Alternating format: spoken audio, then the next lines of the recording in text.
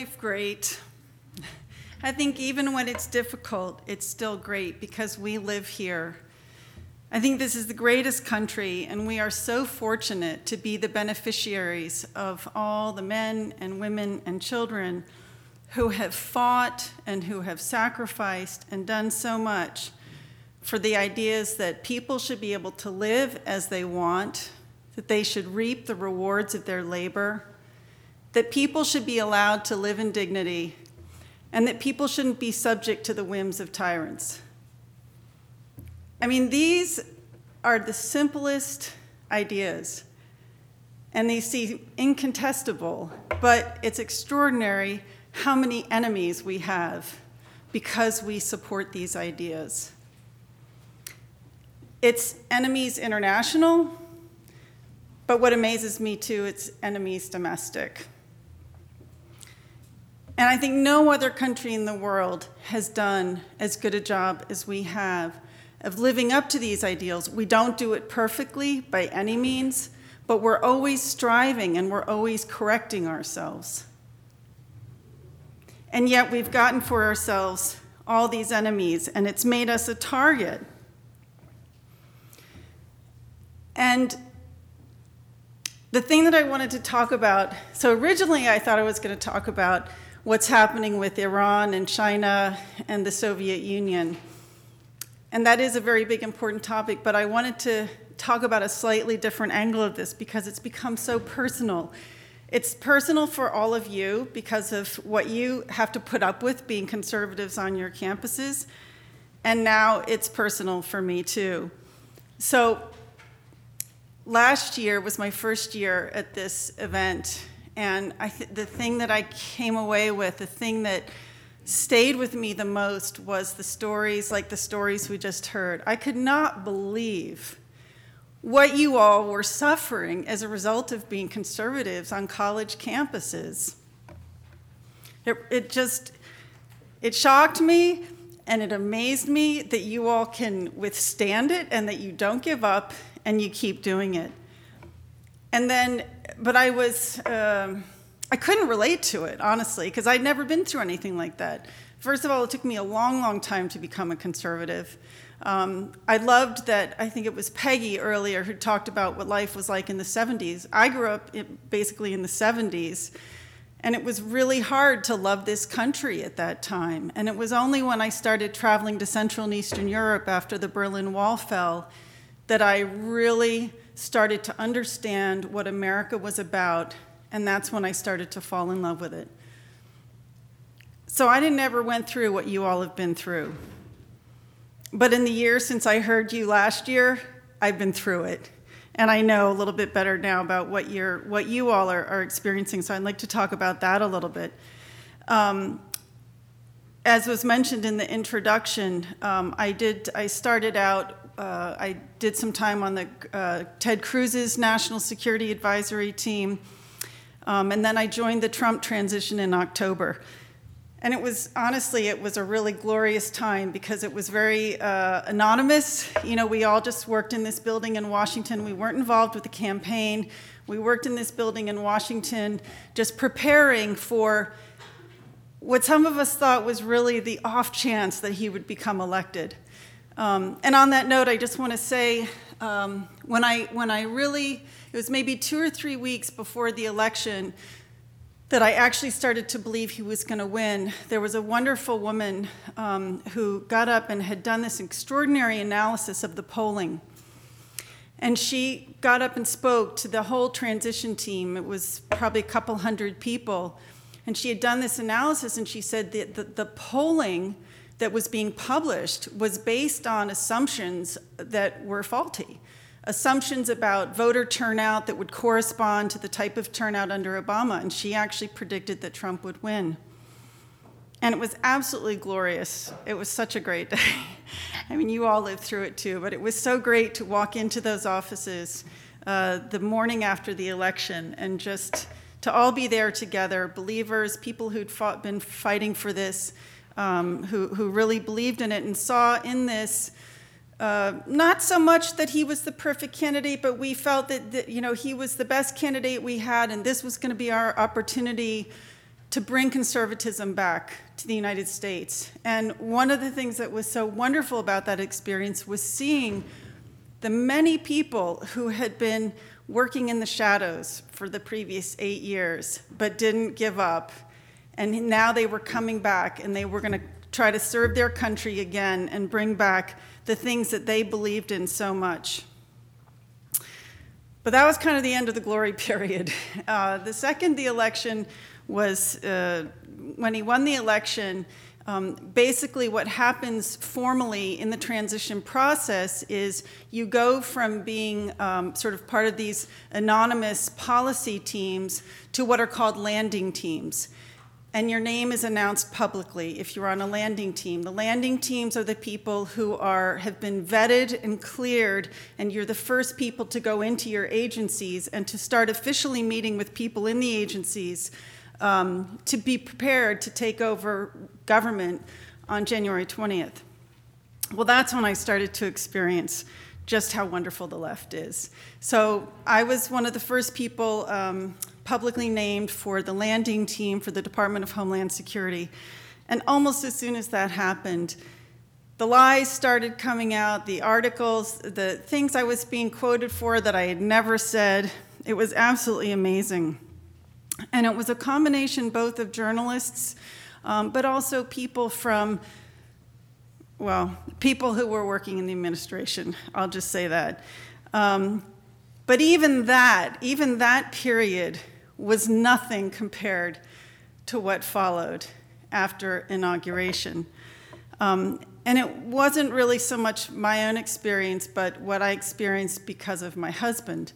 So you're all probably too young to even watch Fox television. You probably get all your news from your phones. But if you watch Fox, you would probably know my husband, Sebastian Gorka, because he's on Fox a lot. And thank you.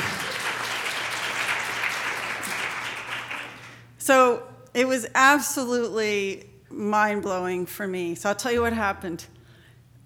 We got invited to one of the inaugural balls, which is a scene because it's thousands of people, but it's still fun. And he was getting dressed that night. He's his family was Hungarian, but he was born and raised in the UK. And he was getting dressed in this traditional Hungarian outfit called a bocskói, and it's what he wore to our wedding. So it's like a black suit with frogging. It's beautiful. It's a traditional kind of Hungarian suit. And he has this pin that he had gotten from his father. So his father had served 6 years in prison for fighting communism, and had to leave the country, had to leave Hungary, had to live in the UK. And his father was eventually recognized for his service to the nation, and he was given this award, the Order of the Vitesse, which is like a chivalric order in Hungary. And so my husband has the pin from his father. And I said to Sebastian, because sometimes you wear it on the suit. And he said, should I wear this or should I not? And I said, oh, wear it. I love it, So he puts it on. Well, let me tell you, the thing, what happened after that was just incredible, because a magazine called The Forward saw this, because Sebastian went from the inaugural ball backstage to do Hannity. Hannity was there broadcasting live from the ball. And somebody picked up on television that Sebastian was wearing the pin. So they do research. What's this pin? Well, it's this Hungarian order, which, honestly, I don't know that much about the history, but there was a time in its history when they were, I don't ever think they were fascist, but there maybe was some anti-Semitism or something, but they turned it into this whole thing where Sebastian was a neo-Nazi. And that was just the beginning. The incredible attack that happened to my husband was like nothing I've ever seen. And I shouldn't just isolate my husband, because honestly, the same thing is happening to our president. Have you seen the statistic? Something like 93 or 95% of all reporting on the president is negative. It's absolutely extraordinary what the press is doing. And we lived it. My husband, I think he calculated at one point in the first 3 months of serving in the White House, there were 400 attack ads against him. They went after every single aspect of him and his life. after his PhD. They called him a neo-Nazi. They said his PhD wasn't a serious PhD, it was a friend who approved it. That he was not a serious academic, that he wasn't known, that he was marginal. I mean, they just came up with everything that they possibly could. Now, in the long run, I think it backfired, because what happened was, I think clearly, and this makes sense, when somebody close to the president or in the White House is accused of being an anti-Semite, Jewish groups are going to pay attention, because that's not going to be a good thing for them. So they started there were a bunch of individuals and groups that started doing their own research. They wanted to know. And it was great, because they came up with things about, particularly about Sebastian's father, that we didn't even know, how he had helped escort Jewish kids to school during World War II so that they wouldn't be grabbed by Germans and targeted. So in the long run, I think it really made Sebastian kind of a hero. I remember he went to a big conference that was held by the Jerusalem Post. It's held every year in New York, and he said to me he was really nervous about going because he was afraid that there would be catcalls and protests. And he got there, and he got a standing ovation when he came in, and he got a standing ovation when he finished. Because the truth had come out, in spite of all these negative ads. And I'll just tell you also one other story in this whole period. So I was already up at DHS at this point, which, if you know, the headquarters of the Department of Homeland Security is up on the same traffic circle with American University. So I drive basically through the AU campus as I'm going home. So I was driving home one day, and I was talking on the Bluetooth to my daughter, who is a junior at Trinity College in Connecticut. And we were just chatting, and I'm driving, and I'm like, oh, there's a demonstration up there. I'm driving, and I'm like, oh my gosh, it's a demonstration against your father. What do I do? And there was a group of about 15, 20 kids who all had signs that said, Gorka's a Nazi, Gorka out of the White House, things like this. And I was so nervous. I was like, Lulu, what do I do? I can't just drive past this. I can't ignore this. And I said, I'm hanging up. I'm going to go talk to them. So I veered off, parked in the church parking lot, and I went over and I talked to them. And I walked up, and I look like such a suburban mom. I walked up, and I said, hey, I just want y'all to know that I'm Sebastian's wife. And somebody said, oh my God. And we had a conversation. And we went, I just said to them, look, I understand what y'all are doing. You're well-intentioned, but you need to know that these accusations have been fully disproven. The Jerusalem Post, various publications have come out and said it was all false. And they're like, what about the pin? And I said, let me tell you about the pin. I said, Sebastian's father got that pin because he served 6 years in prison from the ages of 20 to 26 for having fought communism in his country. And he got that pin to recognize his service to the country. So thank you all very much. See you later. And I left. And that was the hardest thing I've ever done. But I couldn't have driven past and not done it. Okay, why do I tell these stories? Because I want to tell you that what you're going through, what we are going through, is not new. And I want to tell you a couple stories from history that probably most of you have not heard, that I think are really important for you to understand, because I want you to understand what's going on, and by understanding it, it will help you to also better know how to fight it. Information warfare. I think it's the most important topic that's actually not taught in school. I don't know why we don't teach it, because I think it's incredibly important. It's becoming, I can't tell you how big it's becoming. I mean, this is a lot of what I do in my job, and it's not just terrorist use of the internet, but it's everybody. It's China, it's Iran, it's Russia. You know, part of what's happened is that we have achieved such military superiority, no one's going to go after us militarily. So they are going after us in other ways. And one of those big ways, they're going after us a lot in cyber, but one of the big ways is they're going after us through information warfare. But it has a long, long history. Let me just tell you, I'm just going to tell you a couple of key moments from that history. Okay, 1920, Sacco and Vanzetti. Do you all know the name Sacco and Vanzetti? Raise your hand if that's a familiar name. Okay, a few. Sacco and Vanzetti, 1920, Braintree, Massachusetts, outside Boston, Massachusetts. Big area for immigrants, a lot of Italian immigrants, a lot of shoe factories, what would you call it, shoe manufacturers. Two men were carrying the payroll for the shoe company in metal boxes, because people were paid in cash in those days. They were carrying the payroll to the company, and they were robbed and murdered. Two men were accused of the murder. They were Italian-born anarchists. And again, the anarchist movement, I think it's a very fascinating thing to know about. We hardly talk about it anymore, but it was huge at the time.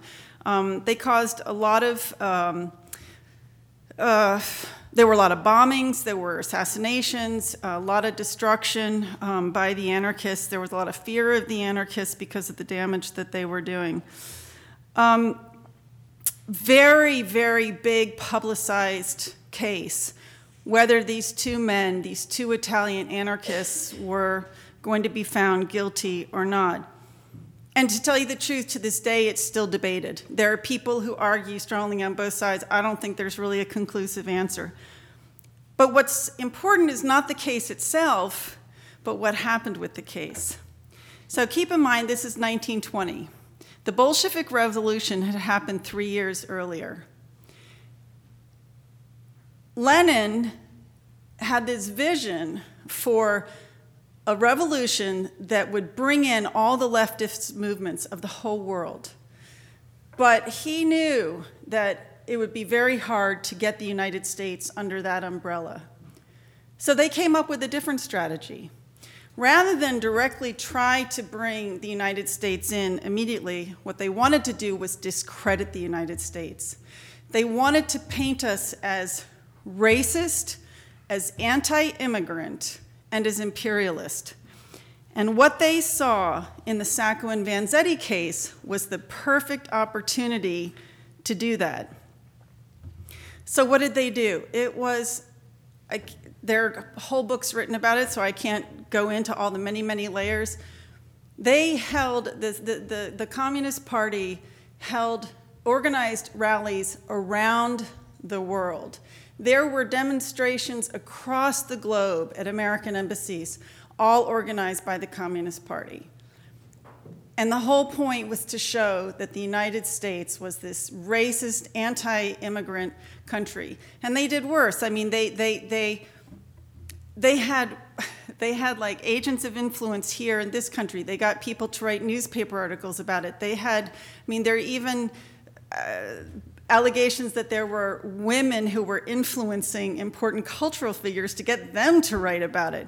It was a massive case, and that's one of the reasons why it's such a well-known case, is because the degree of publicity given to it by the Soviet Union as a way to tarnish the image of the United States. In the end, it was a huge win for the Soviet Union, and the amazing thing is, it was on a battlefield that we didn't even know existed. We didn't even know that this was happening. We didn't know what the Soviet Union was trying to do against us. So we couldn't even begin to fight back. There were several other incidents in the intervening years, but there was another big case, very similar, 10 years later, 1931, the Scottsboro 8. So the story is, there were actually 9 boys, African-American boys, ages 13 to 20, who were on a train. They were hoboing on a train. This was during the Depression, right? A lot of people were sort of train jumping and moving around.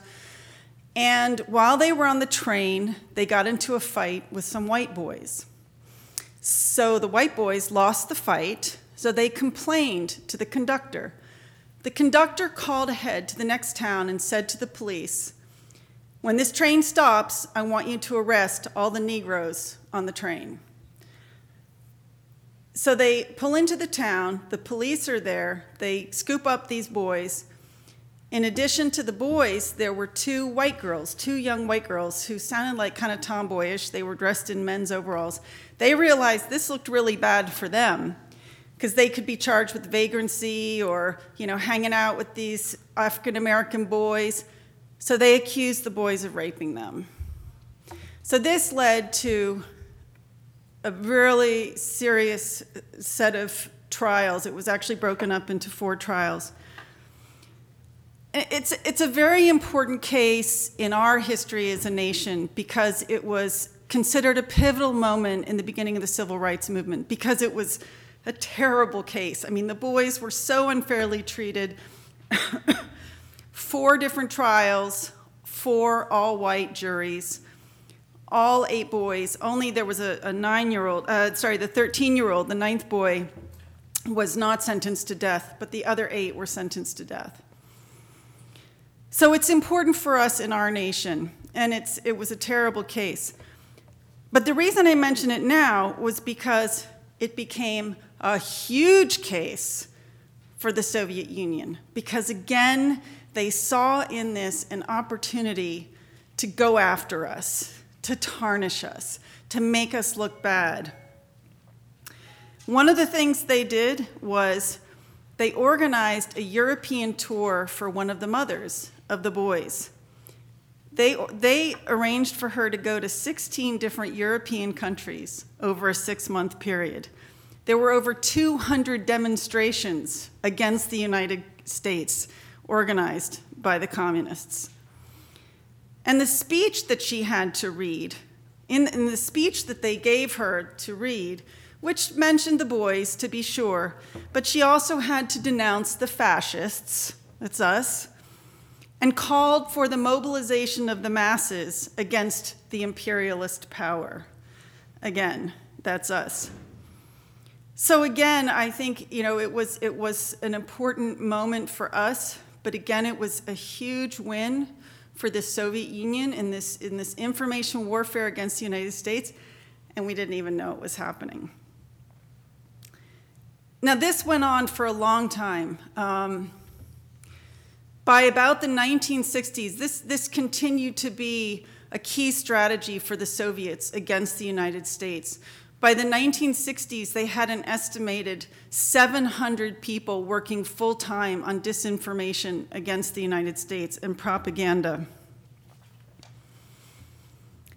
And they were doing all kinds of things. So they were supporting front groups. There's a lot of documentation now about the peace movements of the 60s. A lot of these were engineered or funded by the Soviets. They were doing covert broadcasting. They were forging documents. They were spending money buying agents of influence. They were even killing out assassinations and terrorism. What were some of the big ones? 1963. They came out with a big story that Kennedy had been killed by right-wing racists with the assistance of the CIA and the FBI. They came out with a big story. This one had a lot of traction, actually. It's still kind of out there, that the U.S. created AIDS. Have you heard that one? They were able to discredit diplomats that they did not like. Is this starting to sound familiar? One of the big things that they did, one of the most damaging things that they did, 1979 November, there was a very famous incident in the history of sort of the Islamist fight, which was the siege of Mecca. So there was a kind of extremist Wahhabist cult in Saudi Arabia that actually took hold of the mosque, the Great Mosque of Mecca. And the Soviets actually said the US and Israel were behind it. So as a result, and that was broadcast in a number of countries, and as a result, for example, in Pakistan, our embassy was attacked, people were killed because of that, because it generated so much anger. And We paid some attention to this in the 1960s, but we essentially, for a lot of reasons, and I don't want to take the time to go into it now, but we kind of took our eyes off of it in the 1970s. We stopped paying attention to it.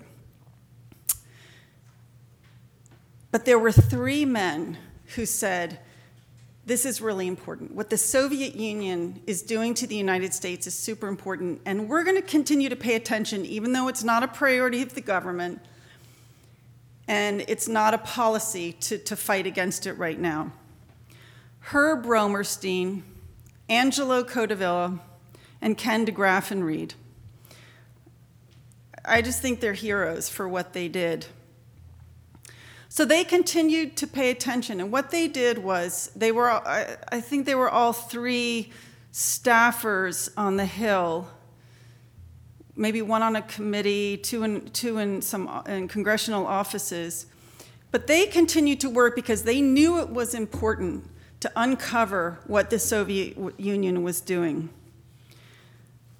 So that what happened was, little by little, by exposing the truth, by uncovering what the Soviet Union was doing, they were able to maintain some interest in this. And as they could bring their case and sort of document the types of things they were doing, at that time, like one of the big things the Soviet Union was doing was creating forgeries of letters, like to discredit the president.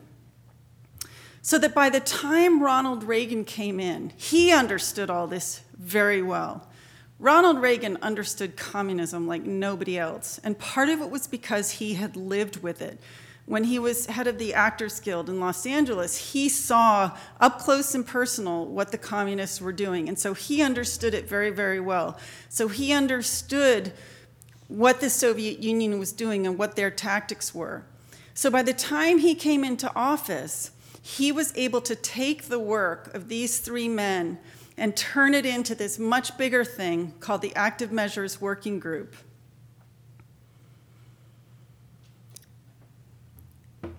Which, again, without spending too much time to go into the details, but was one of the Active Measures Working Group, then became this fully staffed organization, interagency, that was able to expose what the Soviet Union was doing and to turn it around and use it against them and to pressure Gorbachev. And it raised the cost for the Soviet Union of having this disinformation campaign.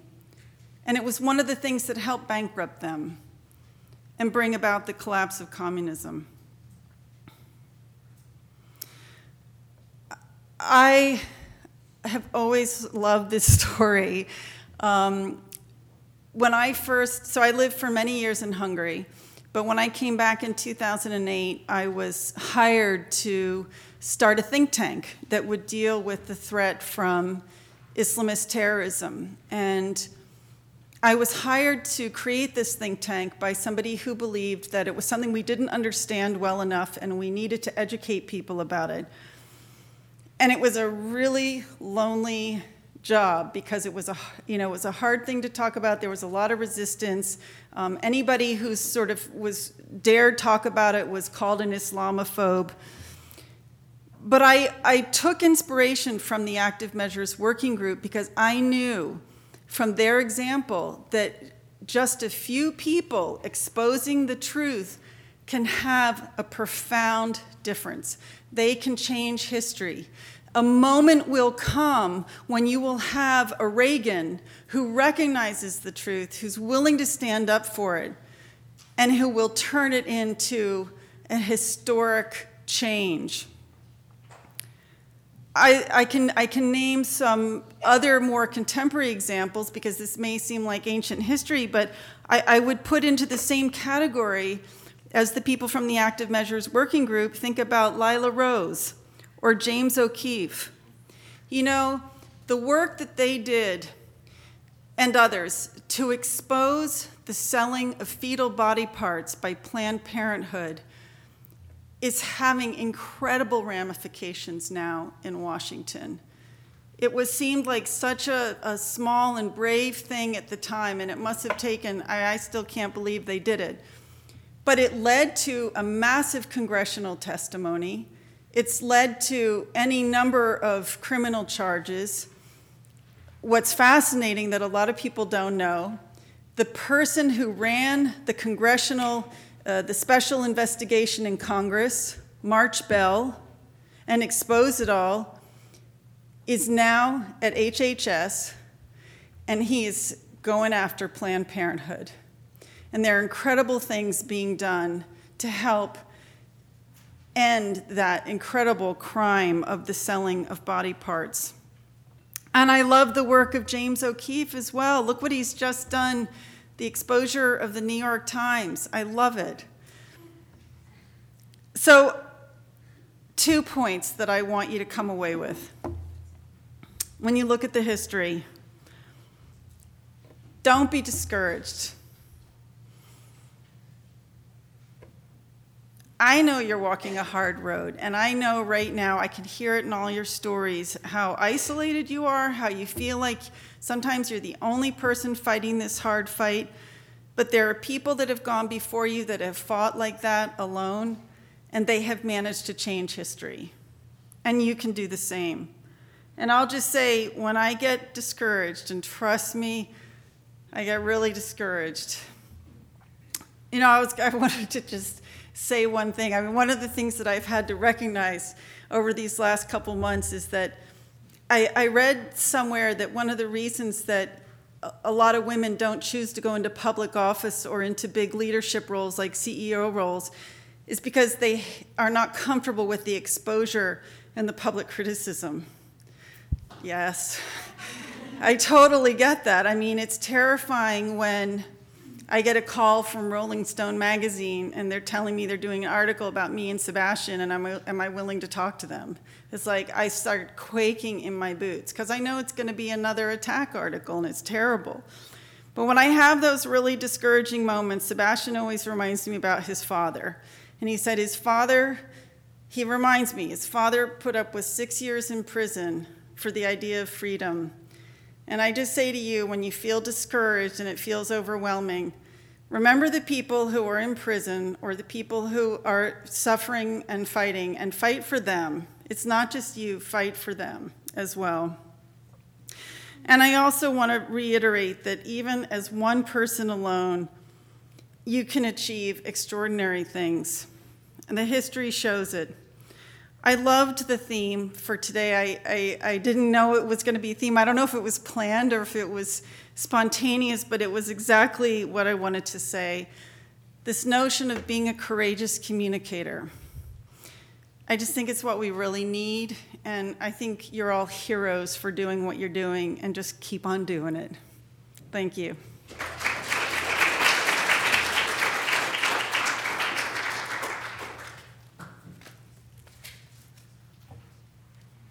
Questions? No? One back there. Thank you.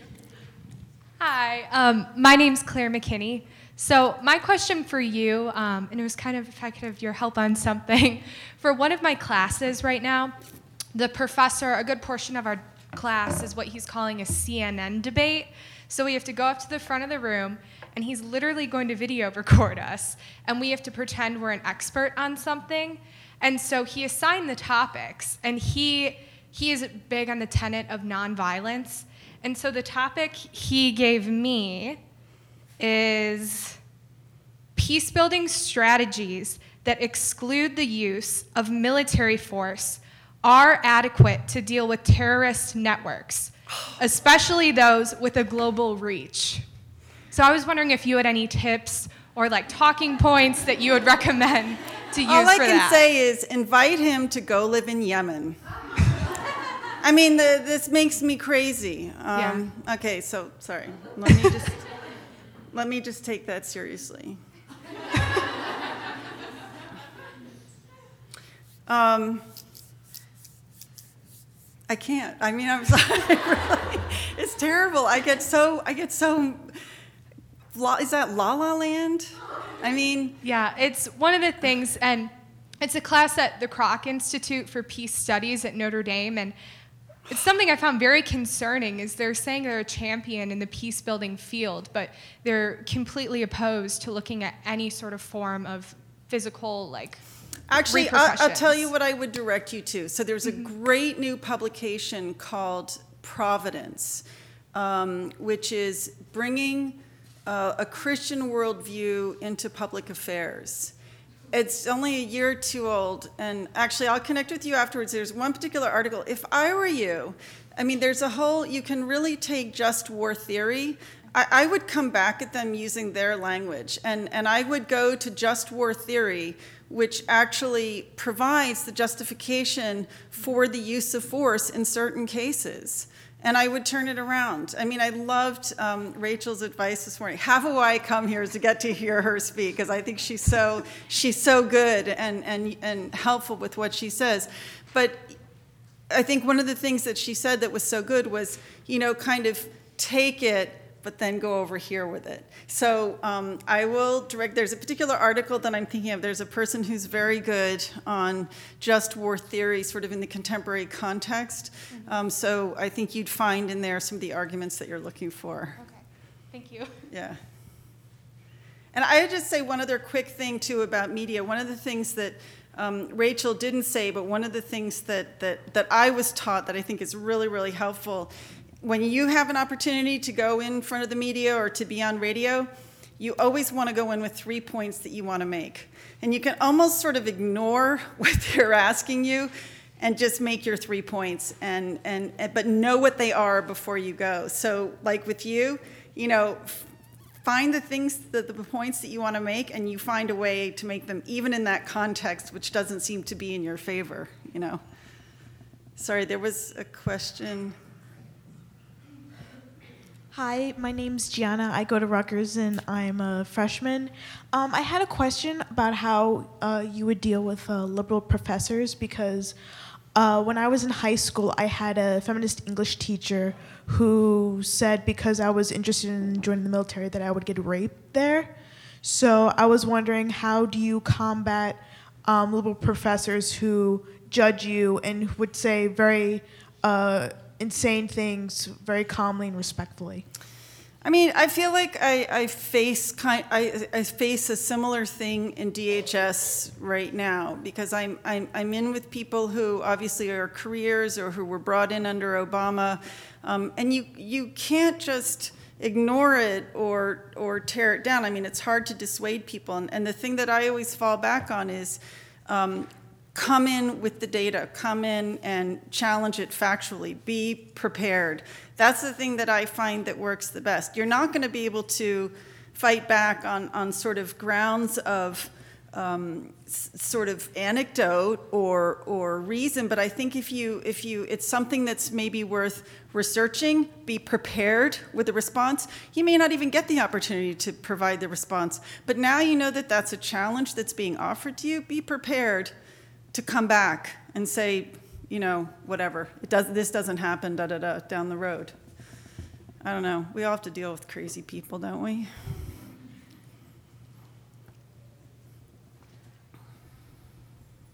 Hi, I'm Allie. I'm studying international security at Georgetown University. This is kind of specific.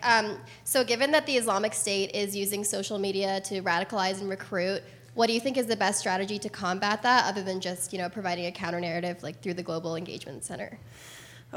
This is what I spend all day, every day working on. So I've ended up really focusing on two things. One is, shifting our focus away from countering violent extremism to now it's going to be more terrorism prevention. But there's been a huge increase in attention on this question, particularly since there were the Manchester attack and the London Bridge attack, because social media played such an important role in those. So the UK has been kind of leading the charge and really coming down on the social media companies. And they created the GIFCT back in July, the Global Internet Forum for Counterterrorism, which is the 4 big companies with a bunch of smaller companies. The problem is, they can't not put their effort into taking down pages, right? Because that would just sort of be neglectful. But it's just not nearly enough. and it's what's very challenging is what's the role of government. So there's a big impulse to get into, in fact, we're doing it. I mean, there's a whole lot of programs that are all about building community resilience, and if we can just make people feel more integrated, then they won't turn to radicalism. So I think you get into very big questions about what's the role of government. I don't like it when the government becomes the thought police. So I personally feel like we need to shift to a very strong law enforcement role, and I think there's so much more that we can be doing in that area. And one of the big things is there's a lot of incredible amounts of technology that are available now to do analysis of social media, analysis of hardware, of cell phones, but most of our law enforcement, and by that I mean law enforcement writ large, so not just police, but like Customs and Border Patrol, ICE, even FBI, they don't have that technology in their hands. So I actually think, and like another big issue is, which is very much related, how do you get data from the battlefield to where it can be used for law enforcement purposes, right? You have somebody, let's say you find an IED in Iraq and it's got a fingerprint on it, so you're able to know that that person, somebody, was involved in building that IED. How can you then get that, make sure you get that fingerprint so that you can trace it, make sure that person's not getting on planes and coming back here, that type of thing. This is where actually I think our focus needs to be. I mean, there's a lot that we can also be doing, I think, to elevate the sort of narrative challenge, but probably most of that has to be done through third parties, right? Government can't really do that. It's, but we can be supporting people to do that. Personally, I think there's a lot to be done in the technology space too. Any more? Okay. One more. I'll take. All right. I know you talked about the information wars. Do you have any books that you recommend that cover that topic that you would have the girls here read? Oh, I feel really bad because I really wanted to make a reading list and I didn't do it. The best.